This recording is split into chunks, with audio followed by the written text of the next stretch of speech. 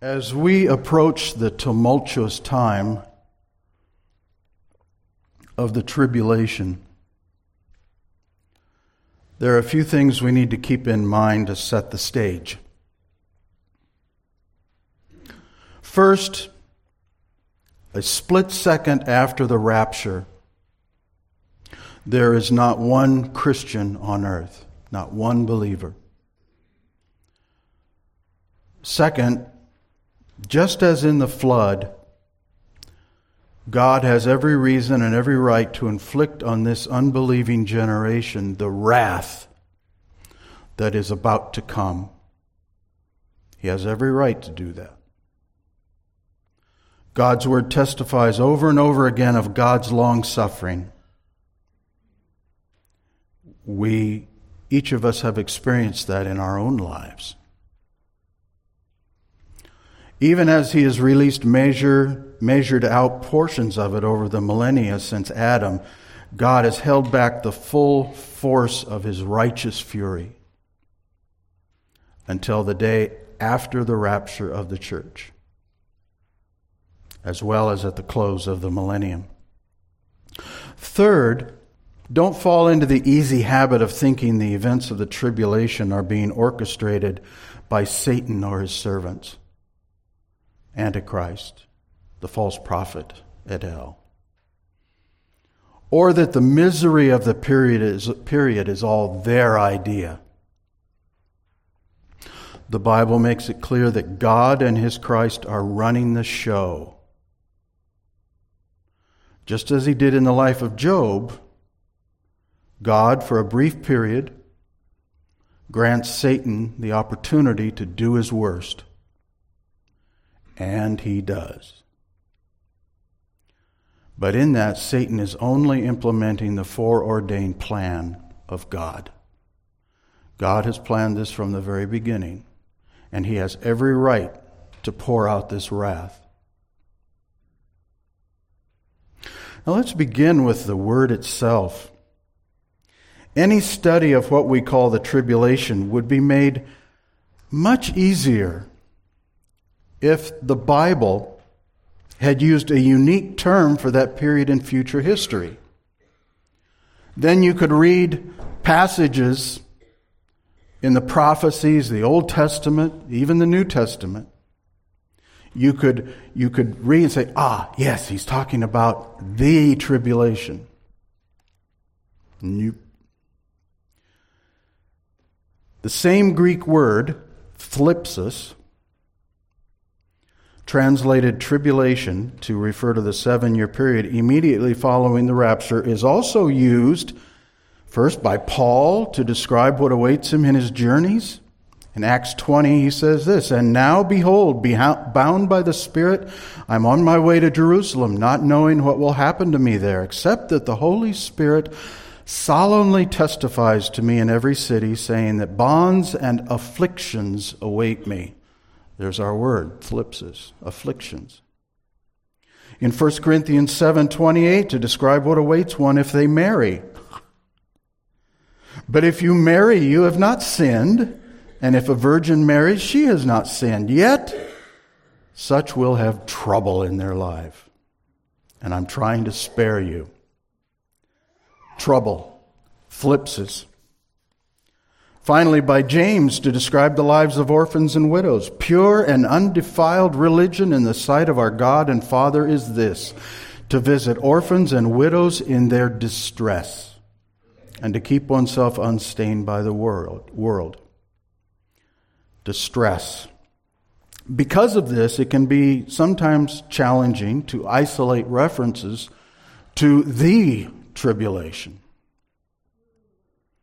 Then as well, we have the two terms, tribulation and great tribulation, sometimes used interchangeably, both of which refer to the period immediately after the rapture, but which are used in different ways in different contexts. I suggest we use the following guidelines. In comparison to the common tribulation we experience simply by dwelling in flesh on this earth, the entirety of the 7-year period can rightly be called the Great tribulation, because it'll be much worse than anything we've seen yet. If, however, we're confining the context to just those 7 years, then the second 3.5 years of that period comprise the Great Tribulation. For it will be decidedly worse than the first half. Adam, could I have the chart, please? Thank you.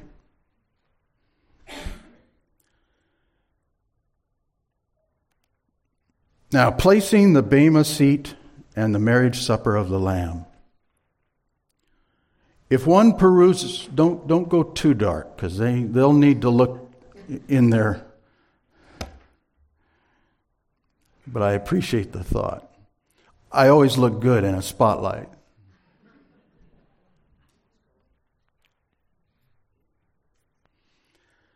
Okay, placing the Bema seat and marriage supper of the Lamb. As one peruses older eschatological charts and books that address the eschatological events,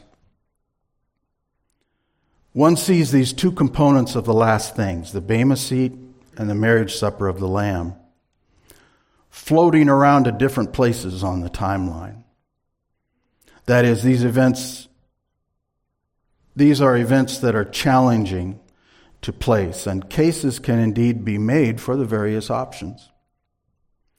The events in general described in Revelation do not necessarily represent a contiguous narrative thread.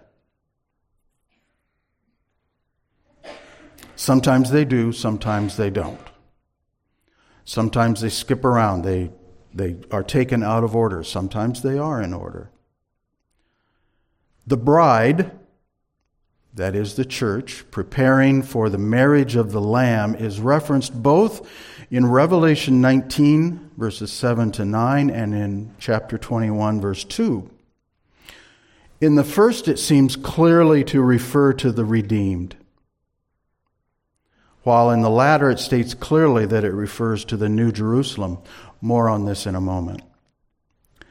Some see the supper or feast of this marriage being never-ending, just goes on continually. Some see it as a singular event.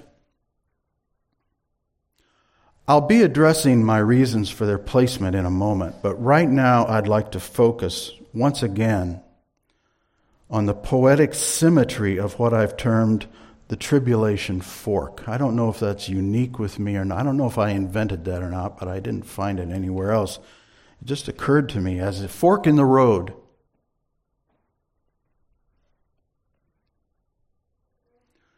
That we see at the rapture, at the end of the church age, there's a split. On earth, tribulation. In heaven, or at least sky, but probably heaven, celebration. And I find that remarkable. When I comprehended this, it represented for me one of those glorious, breathtaking revelations one periodically discovers when studying such things. As I mentioned in the fourth session, think of the rapture along with the subsequent events in heaven as the end times reenactment of Noah's Ark, and the tribulation on earth as the end times reenactment of the flood. That is about to happen. And before it happens, Christ comes to take the church out of it. And we're up there with him. While everything is going south on earth, really downhill, where subterfuge and misery are seemingly being orchestrated by Antichrist, and where the Lord God and his Christ will soon pour out their wrath upon those who have rejected them, all believers in and followers of Christ Jesus prior to the rapture are safely with him in heaven, having their work for him judged, receiving their various rewards and sitting down to a joyous wedding feast. Now, in our next several sessions, we'll be looking at the events on earth. Here we look at what will be happening for believers in heaven or in the skies. First, the bema, or judgment seat. The Greek bema translated judgment seat, so bema judgment seat is redundant, of Christ in 2 Corinthians 5:10. There the Apostle Paul gives us first the reason for it. Turn please to 2 Corinthians chapter 5.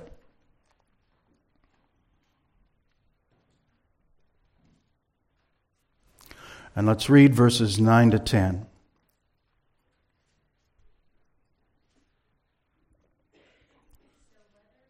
Oops, turn it on.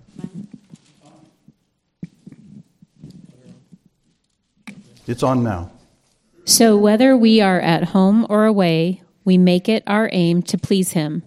For we must all appear before the judgment seat of Christ, so that each one may receive what is due for what he has done in the body, whether good or evil. Is that ESV or NIV? Uh-huh. No.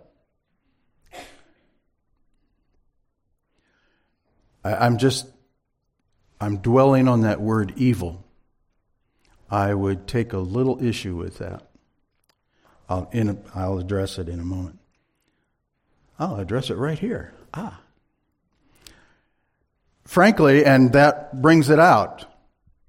That word, that translation, evil, brings it out. The case could be made that this passage in Paul's second letter could refer to either the first judgment of believers or the second great white throne judgment, which is of those who have rejected Christ. The wording is rather flexible, especially that word translated in the NASB, bad, in yours, evil. The Greek is kakon, K-A-K-O-N, which can mean something evil or something of no worth, which is what I believe how it is used here, of no worth.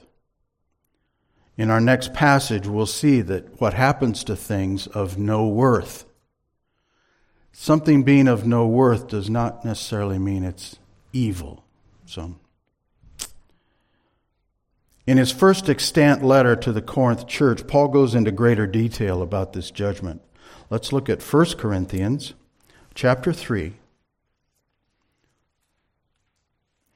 This is one of our foundational passages for this judgment. 1 Corinthians 3. Let's read verses 10 to 15. So we have a split family here. I have the NASB, so you'll get a better reading. God bless you. Yeah. According to the grace of God which was given to me, like a wise master builder, I laid a foundation, and another is building on it. But each man must be careful how he builds on it, for no man can lay a foundation other than the one which is laid, which is Jesus Christ. Now, if any man builds on the foundation with gold, silver, precious stones, wood, hay, straw, each man's work will become evident. For the day will show it, because it is to be revealed with fire, and the fire itself will test the quality of each man's work. If any man's work which he has built on it remains, he will receive a reward. If any man's work is burned up, he will suffer loss, but he himself will be saved, yet so as through fire. Smelling of smoke. Every one of us is given a gift by God, at least one. Every believer with the Holy Spirit indwelling has a gift from God. That gift is something not to play with, but to work with. And so much of what Paul writes in this first letter to the Corinthians talks about that. Notice that that whole passage is all about what we have done. It's not about who we are. It's about what we have, our works. Everything that happens there is happening to works. And the works come out of our gifts. We each have been given spiritual gifts to use. Not to be proud about, not to be flashy about, but to put to work. And that's what this passage is talking about, and that's what the judgment is about, the Bema seat. What did you do with the gifts I gave you? That's what it's all about. Have you been working for me, Christ will ask? How effective was it? Were you glorifying yourself or were you glorifying me? That's what it has to do with. It's not about the believer himself or herself. It's about what we have done with our gifts. With his mention of the element of fire as a component of the judgment, depending on one's position on the last things, some say that Paul is speaking of the final great white throne of judgment that takes place at the end of the millennium, because fire will be involved there. I don't believe that to be the case, and most do not. At that last judgment, it will be the unbelievers who are consigned to the eternity of flames, not their works. They will be consigned to the flames. In this passage in 1 Corinthians, the flames are used to determine the value of what you have done. If it burns up, it was worthless. If it remains, then it is added to our account.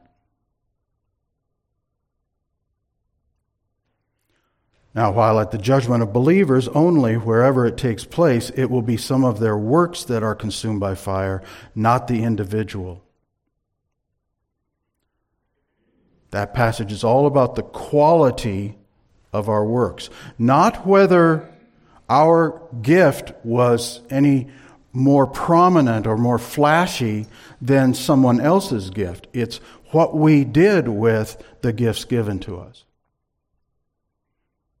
Some of us have been given the gift of preaching, of being the pastor of a church, an elder. Some have been given the gift of cleaning the toilets. Both are gifts. It's what we did with those gifts given to us. That's what will be judged. As I said before, this is not just some esoteric study of what's going to happen well into the future. We have no control over it. It's just going to happen. This should be affecting your life right now. Well before this happens. I hope well before it might happen in the next. Don't mean it.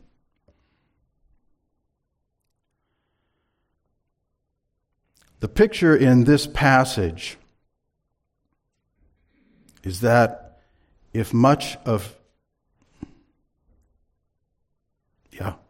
the picture in this passage is that if much of his or her deeds are required to be burned up because they were worthless, then the believer just might leave the place smelling of smoke. But indeed, he himself will be saved. That's what it says. None of this has to do with eternal salvation. It has to do with what we've done in the name of Christ, or not. Every believer will stand before his or her Lord for an examination of the work they have turned in his name. Some of the works will survive the trial and a reward will be rendered. Personally, I don't put very much stock in this talk about crowns. We may be given a crown God's word says we'll be given a crown. The reason I don't dwell on it very much is because what do the elders in heaven do with their crowns? They place them at the feet of their God. You're not going to be walking around heaven with a crown. Look at the stack of crowns I have on my head. Wasn't I great? No. That may pass through your hand just for a moment. What do we do with any reward from Christ? We give it back. He is the one do the glory, not us.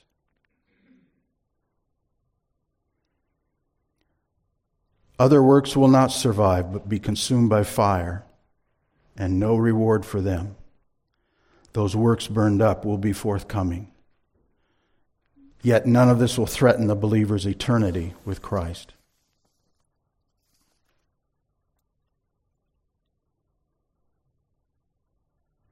Let me press pause here.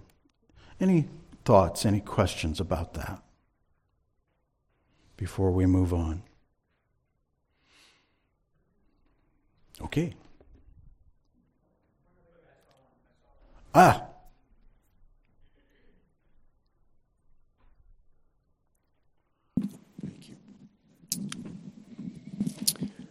while back, I meditated on what is the pure motivation to walk with Christ, and the whole issue of crowns or rewards or the love of Christ compels us. Do you have any thoughts on those two?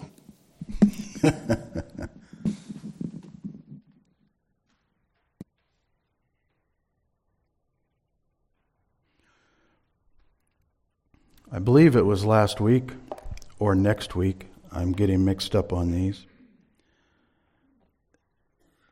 Where in God's Word it says, don't look for applause now. Don't look for reward now. Because if you get it now, that's it. Nonetheless,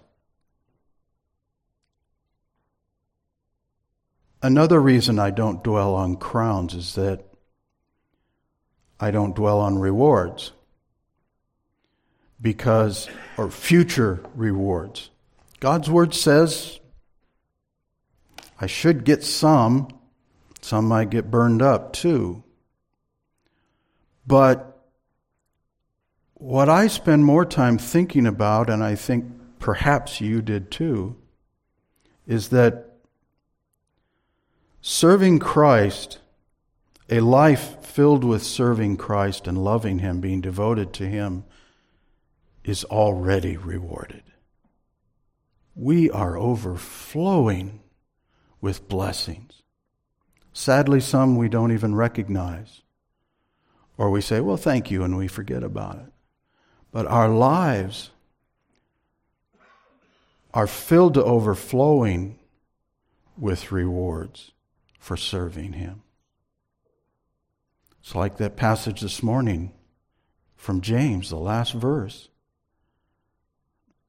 You might save someone from having their soul destroyed. That's a pretty good reward right there. So very often my thoughts are, I don't really need any future rewards. I'm filled to overflowing now. But if He wants to do something later, that's fine. That's up to Him. It's up according to His will. Now, the placement. These passages do not tell us where to place the believer's judgment on the timeline of the eschaton. In a number of older charts that I've included in my resources, the authors blithely insert under the judgment seat of Christ for believers a reference to Revelation chapters 4 and 5. You may note that I did not do that. Well, I've read and reread those chapters and cannot find anywhere in them a mention of believers before the Bema seat. It's just not there. Chapter 4 is all about the overwhelming majesty and glory and holiness and power of God the Father. Chapter 5 introduces the Lamb standing as if slain. That is Christ Jesus, whose role in this scene is to open the book with 7 seals. No one can do it except the Lamb slain. And release the corresponding events upon the earth, inaugurating the tribulation. Some take the position that since chapters 2 and 3 in Revelation are all about the churches on earth, 7 specifically, and chapter 4 immediately, it says after these things, switches to heaven with no more mention of the churches on earth, that this indicates that the church is no longer there, but now in heaven. Well, that may be. Sure, yeah. But even if that's the case, that doesn't mean that the Bema seat occurs immediately after the rapture. We just don't have much help in placing it. That's why it seems to float on all the different charts that we see from others. What we have instead of solid statements of sequence are hints in subtext. So permit me to set forth my reasons for placing the Bema seat where I have. First and least, at the end of Luke's abbreviated version of the Olivet Discourse, that is Christ's eschatological discourse, the most complete version of it is in Matthew. But if you turn to Luke 21, Jesus says something that hints at a connection between the rapture and our standing before his throne. Luke chapter 21.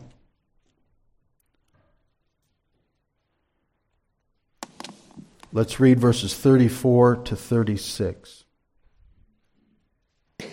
Be careful, or your hearts will be weighed down with dissipation, drunkenness, and anxieties of life, and that day will close on you unexpectedly like a trap. For it will come upon all those who live on the face of the whole earth.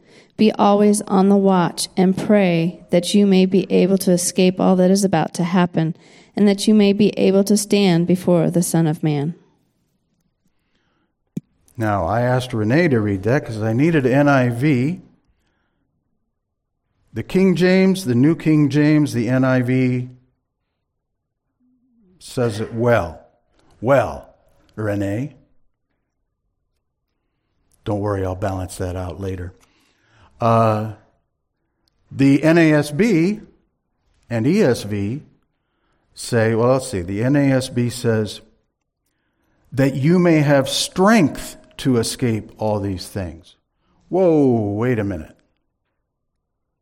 You mean I have to have strength to... I'm in trouble. I'm in deep trouble. I think the other renderings are better. But anyway, this is admittedly thin, but one can at least see a logical progression from the rapture, quote, escape all that is about to happen to those who live on the face of the whole earth, end quote, followed by standing before the Son of Man.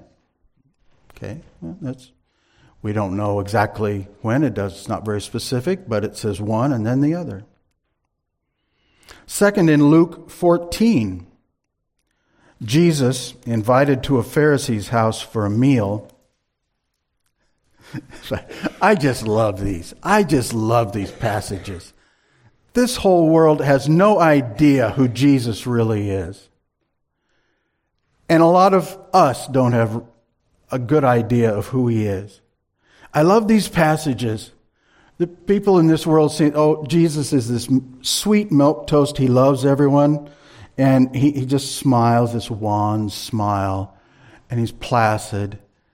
Notice that he gets invited to this guy's house, who's a Pharisee, a religious leader.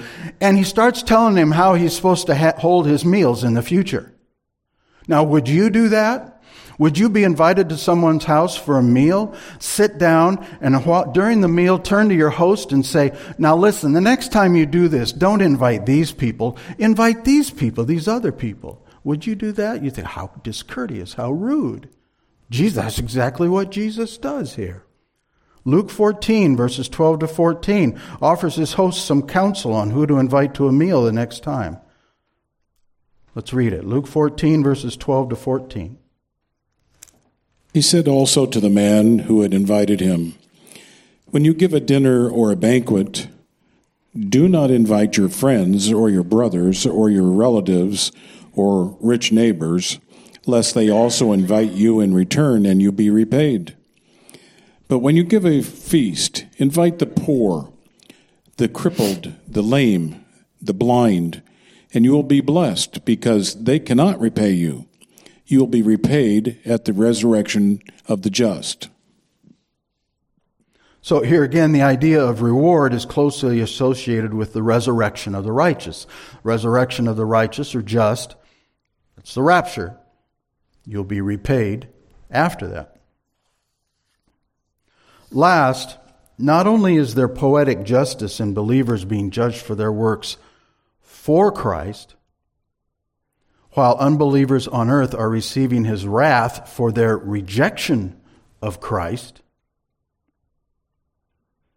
there's also a logical order to each believer's work being, as it were, put through the furnace of refining to get rid of the chaff before sitting down to the celebratory wedding feast.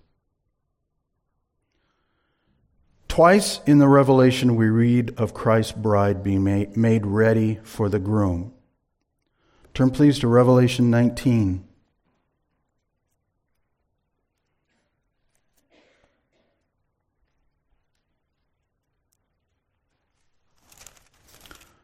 Almost to the end.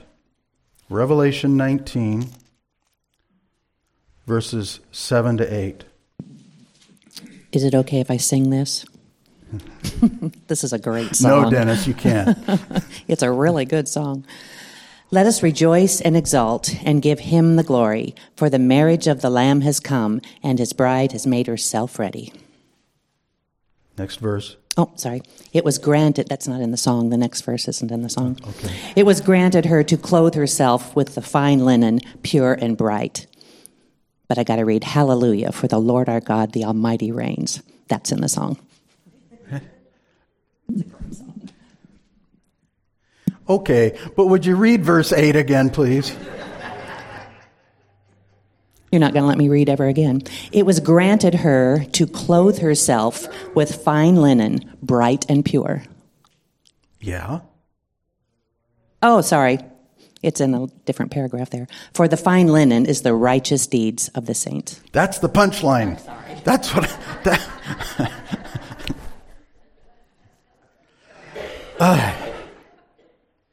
It's all those grandkids. If you just didn't have so many grandkids, you'd be able to think more clearly.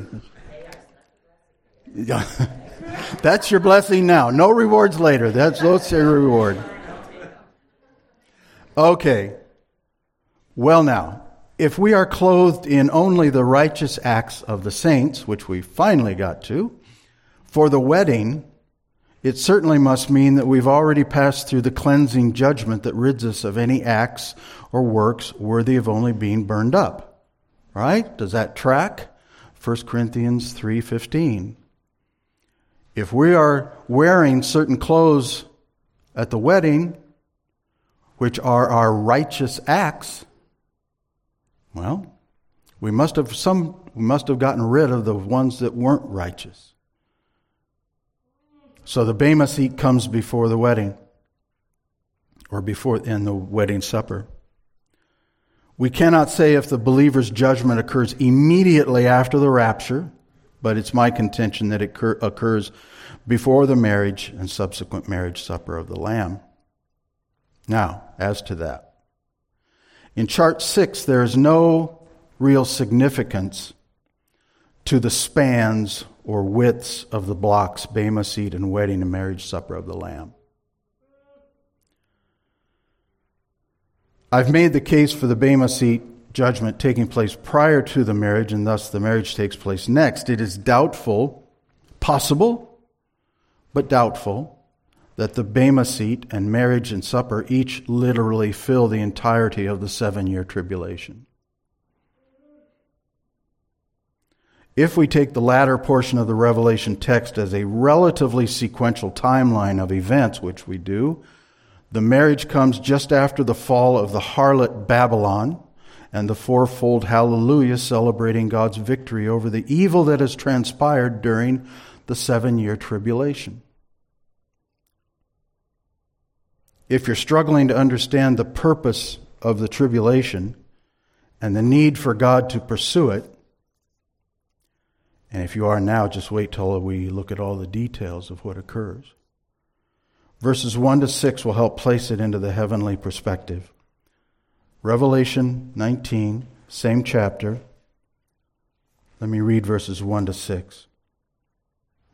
This is, you might think of this as the worship service after the tribulation. After these things, I heard something like a loud voice of a great multitude in heaven saying, Hallelujah!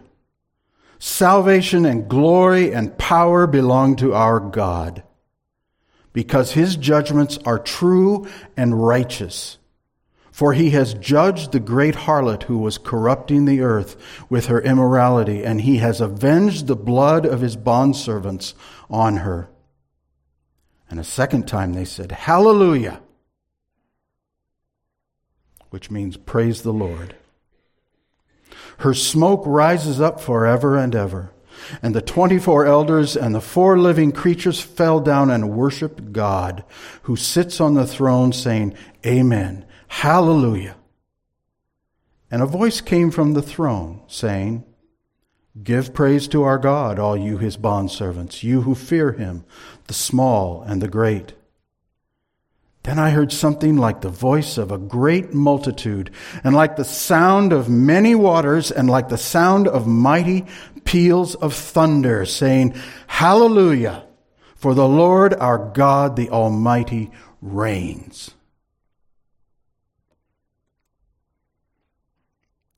From that passage, one thing I glean from it is that the throne, in that worship service, they're declaring the truth. God had every right to pour out his wrath on those people. Most of it is pointed toward, we can't say most. But the primary reason for the tribulation is Israel. He's pouring out his wrath on his chosen people because they've rejected Christ as the Messiah. Some commentators conclude that verses 7 to 8, the two that follow, represent John's foreshadowing of the later passage in chapter 21 that refers to the descending New Jerusalem, quote, coming down out of heaven from God, made ready as a bride adorned for her husband. Well, perhaps. But note this. Chapter 19, verse 7. Let us rejoice and be glad and give the glory to him, for the marriage of the Lamb has come, and his bride has made herself ready. Very declarative. This is what's happened. This is who's doing it. It's passive, has made herself ready, but it's the bride. Now, compare this to chapter 21, verse 2. And I saw the holy city, New Jerusalem, coming down out of heaven from God, made ready as a bride, adorned for her husband. Well, those are not synonymous. Jerusalem looks like a bride, visually.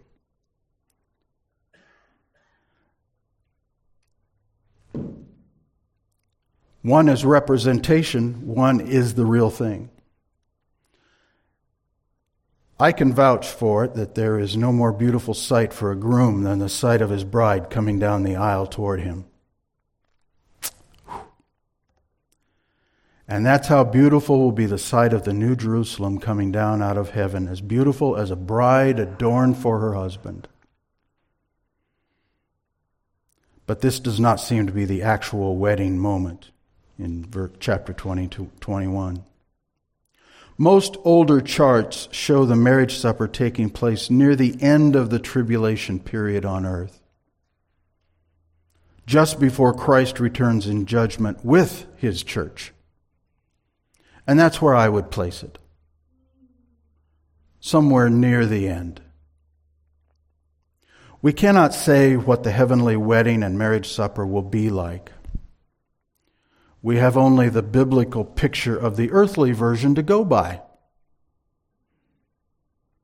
David Guzik helps us out. Quote, "In Jewish culture, the marriage supper was the best banquet or party everyone knew. It was the top. It always was an occasion of tremendous joy." End quote. And it would go on for days. It was the big deal. In fact, I've read, I don't know if this is apocryphal or not, but I've read that the priests would even kind of disengage the commandments during that time. Say, it's all right, don't worry about breaking the law. Go ahead and have fun. They didn't want anything to get in the way of the joy of the moment. I don't know if that's true, but it's a nice story. In the tribulation fork, we see the unfiltered wrath of God against those who reject his Son, set against the love and care of his Son for those who did not. And I can think of no more dramatic contrast than this. For some, tribulation. For others, celebration. Now, next week we'll start in on the tribulation and introduction. But for right now, any thoughts, any questions? Complaints?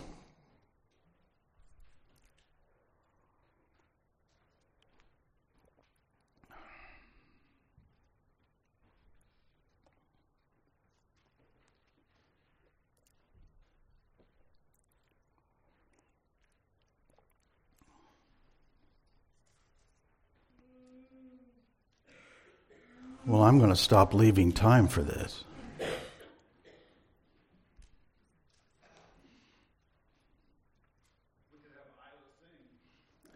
That's all right.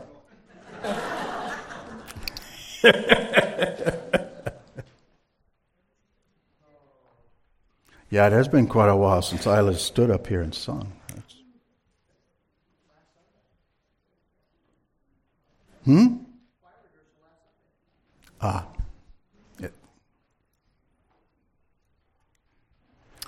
Well, all right then. Let's close in prayer. Father God, thank you for your patience with us.